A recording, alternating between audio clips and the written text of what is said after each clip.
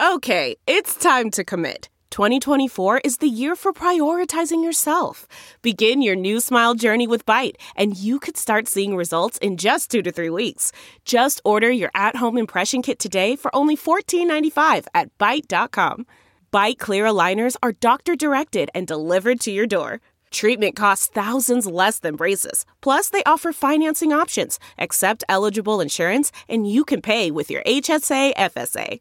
Get 80% off your impression kit when you use code WONDERY at Byte.com. That's BYTE.com. Start your confidence journey today with Byte. China tried to ban private tutoring. It created a huge black market. Published in 6th Tone. Read for you by Sylvia Franke. Mingyu is busier than ever this summer. Like many children in Beijing, the 12-year-old's holiday schedule is jam-packed with extra academic training, 1 English language course, 2 math training programs, a physics camp, plus lessons at another 3 tutoring centers. The only difference is that, this year, all of these classes are illegal. It's now 1 year since China launched its double reduction reforms, a massive campaign to take the heat out of the country's educational rat race. In one fell swoop, the government banned excessive homework, academic classes during weekends and holidays, and all forms of private academic tutoring. The policy torpedoed the country's vast tutoring industry, previously worth an estimated 2 trillion yuan, then $310 billion, leading to large-scale layoffs and financial losses. The government hoped that, by doing this, it would ease the pressure on young children and promote social equality. But things haven't turned out that way. A 6th Tone investigation has found that a large black market for academic tutoring has emerged in China in the wake of the ban. These underground centers mainly cater to wealthy, well-connected families, making it easier for children from privileged backgrounds to get ahead. Mingyu is a typical example. His parents, who both work in Beijing's finance industry, have managed to keep sending him to a whole range of private classes despite the ban. They're determined to do whatever it takes to help him compete in the capital's brutally competitive education system. If you're keen to find resources, there are always ways to access them, says Tao, Mingyu's mother, who spoke with 6th Tone using a pseudonym for privacy reasons. Many other Chinese families are doing the same thing. 6th Tone spoke with over a dozen parents in Beijing and Shanghai who said they were sending their children to academic classes in violation of the double reduction rules. Others said they wanted to sign up their kids for private tutoring but lacked connections to a training center. Several of these parents, moreover, said their children were falling behind at school as a result. The existence of this black market threatens to seriously undermine the double reduction policy, but China, like many countries before it, may struggle to eliminate it, says Huayu Sebastian Cheng, an associate professor at NYU who researches China's education system. When you make a law that mainly affects upper middle-class families, they will find a way to get around the law, says Cheng. These are the families that are the most resourced, and they have the most knowledge about how to do things in China. Going underground. For Chinese authorities, policing the tutoring ban has become an endless game of whack-a-mole. After the double reduction policy was announced in July 2021, officials ordered thousands of tutoring companies to convert into nonprofits or cease operations. But many providers have resisted the ban. Nonprofits are typically allowed to charge just 20 yuan per 30 minutes for academic classes in China, whereas private firms used to charge around 100 yuan, or sometimes far more than that.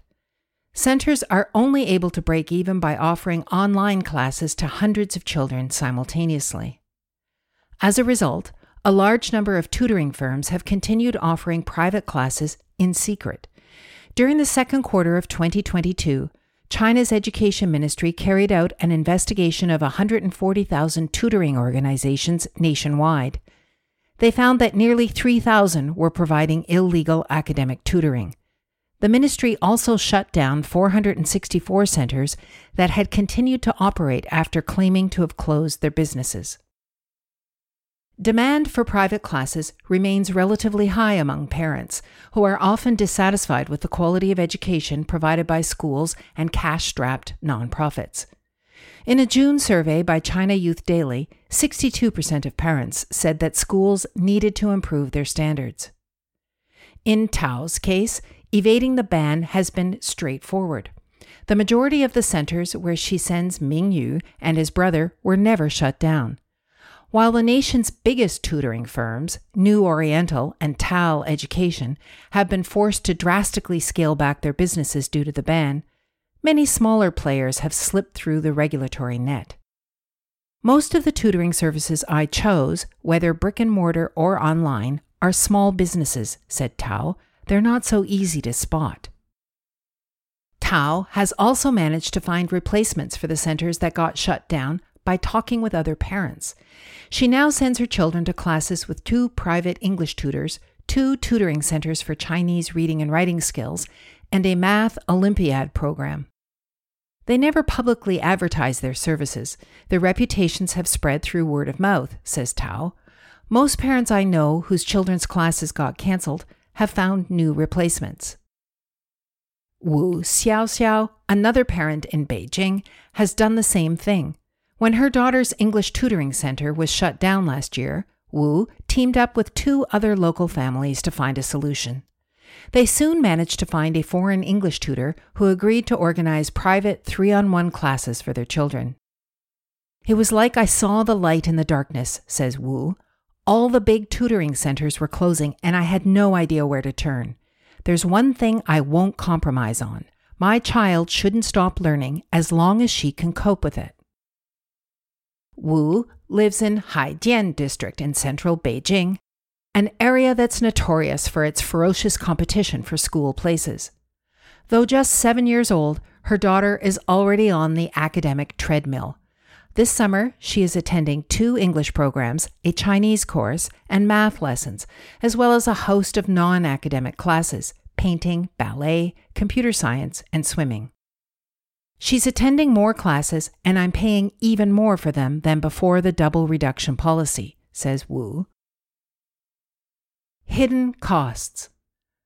One of the main goals of the double reduction campaign was to prevent parents from spending eye-watering sums on their children's education.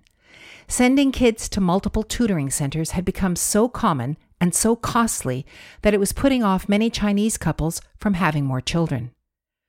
But in some cases, the policy has led to parents like Wu paying even more for private classes than before.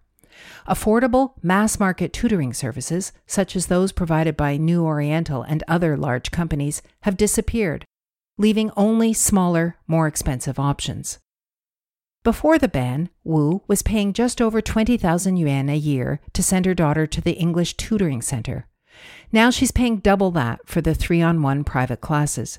In total, her daughter's extra tuition is costing the family around 10,000 yuan each month. For Wu and her husband, the fees are manageable.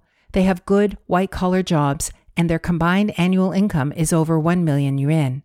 But many families aren't so fortunate. The average couple in Beijing earns around 1/4 of that. Family tutoring is more expensive. Now, even average middle-class families can't afford it. Only the upper middle class can, says Professor Zhong. When these policies are made, it's often about the follow-up, how the government enforces the law, how it can make sure it's not just providing even more advantages to the elite. Though Wu isn't concerned about the cost of the classes, she does worry about her daughter's grueling schedule. In Beijing, it's common for children to start attending even more private classes as they get older, she says. I think that at the moment my arrangements aren't putting my daughter in a very stressful situation, says Wu, but I don't know if she'll be troubled by the pressure of extra learning when she gets into the higher grades. But Wu feels she has no choice. She knows that many of her daughter's classmates are having extra tuition throughout the summer, and she doesn't want her daughter to fall behind. It was precisely this self-reinforcing cycle of social competition, known in China as involution, that the double reduction policy was designed to tackle. Sometimes I'm also confused about why parents in Beijing and Shanghai have to prepare their children so crazily, says Wu. But when the overall atmosphere is like that, I feel pushed to enroll my girl in these tutoring classes. I'm not happy about it, but I have to. Rising anxiety. Parents who have lost access to private classes, meanwhile, are often even more anxious. Fan, a mother living in Shanghai, used to send her daughter to 2 English tutoring programs and a math class before the ban. Now, just one of the centers is still operating, and since converting to a nonprofit, it has stopped providing in-person classes and instead only offers pre-recorded online lectures. The other centers shut down after the reform without refunding me, says Fan, who gave only her surname for privacy reasons. Fortunately, I hadn't prepaid for many classes, so my losses were negligible compared with other parents. Until last year, Fan thought of herself as a relaxed parent. She wasn't the kind of mother who obsessed about her children's education, she says.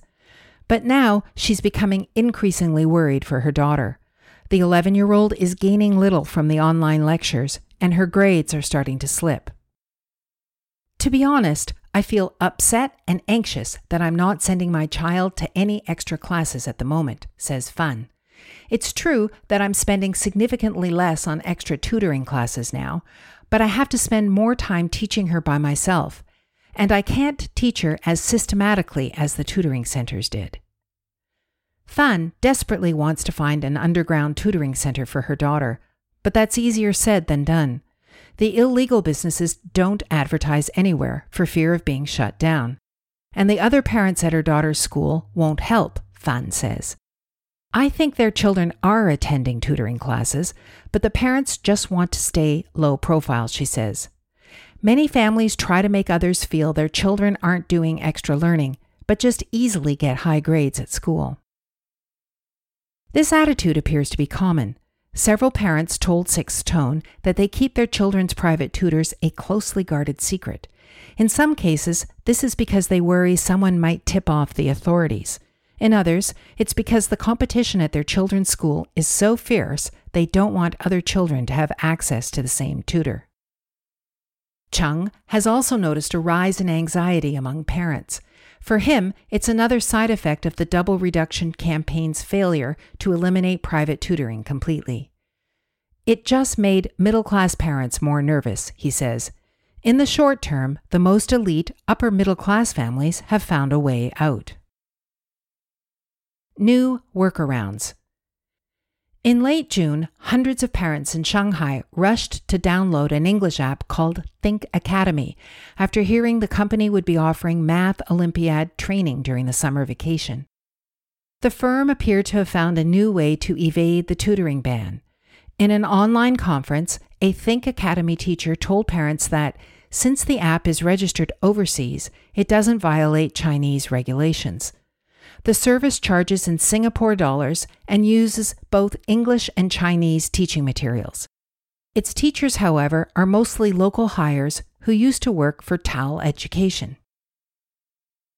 Think Academy knows it's playing a risky game. In December, another tutoring service caused a sensation in Shanghai, only to meet a premature end. As a non-profit, the outlet was technically legal, but it was staffed by former TAL Education teachers. Thousands of parents signed up their kids, so many that the app soon crashed. Yet, 2 days later, local authorities shut down the venture, saying the service might create the misunderstanding that the private tutoring business is rebounding. Parents, however, are paying Think Academy's high fees without hesitation.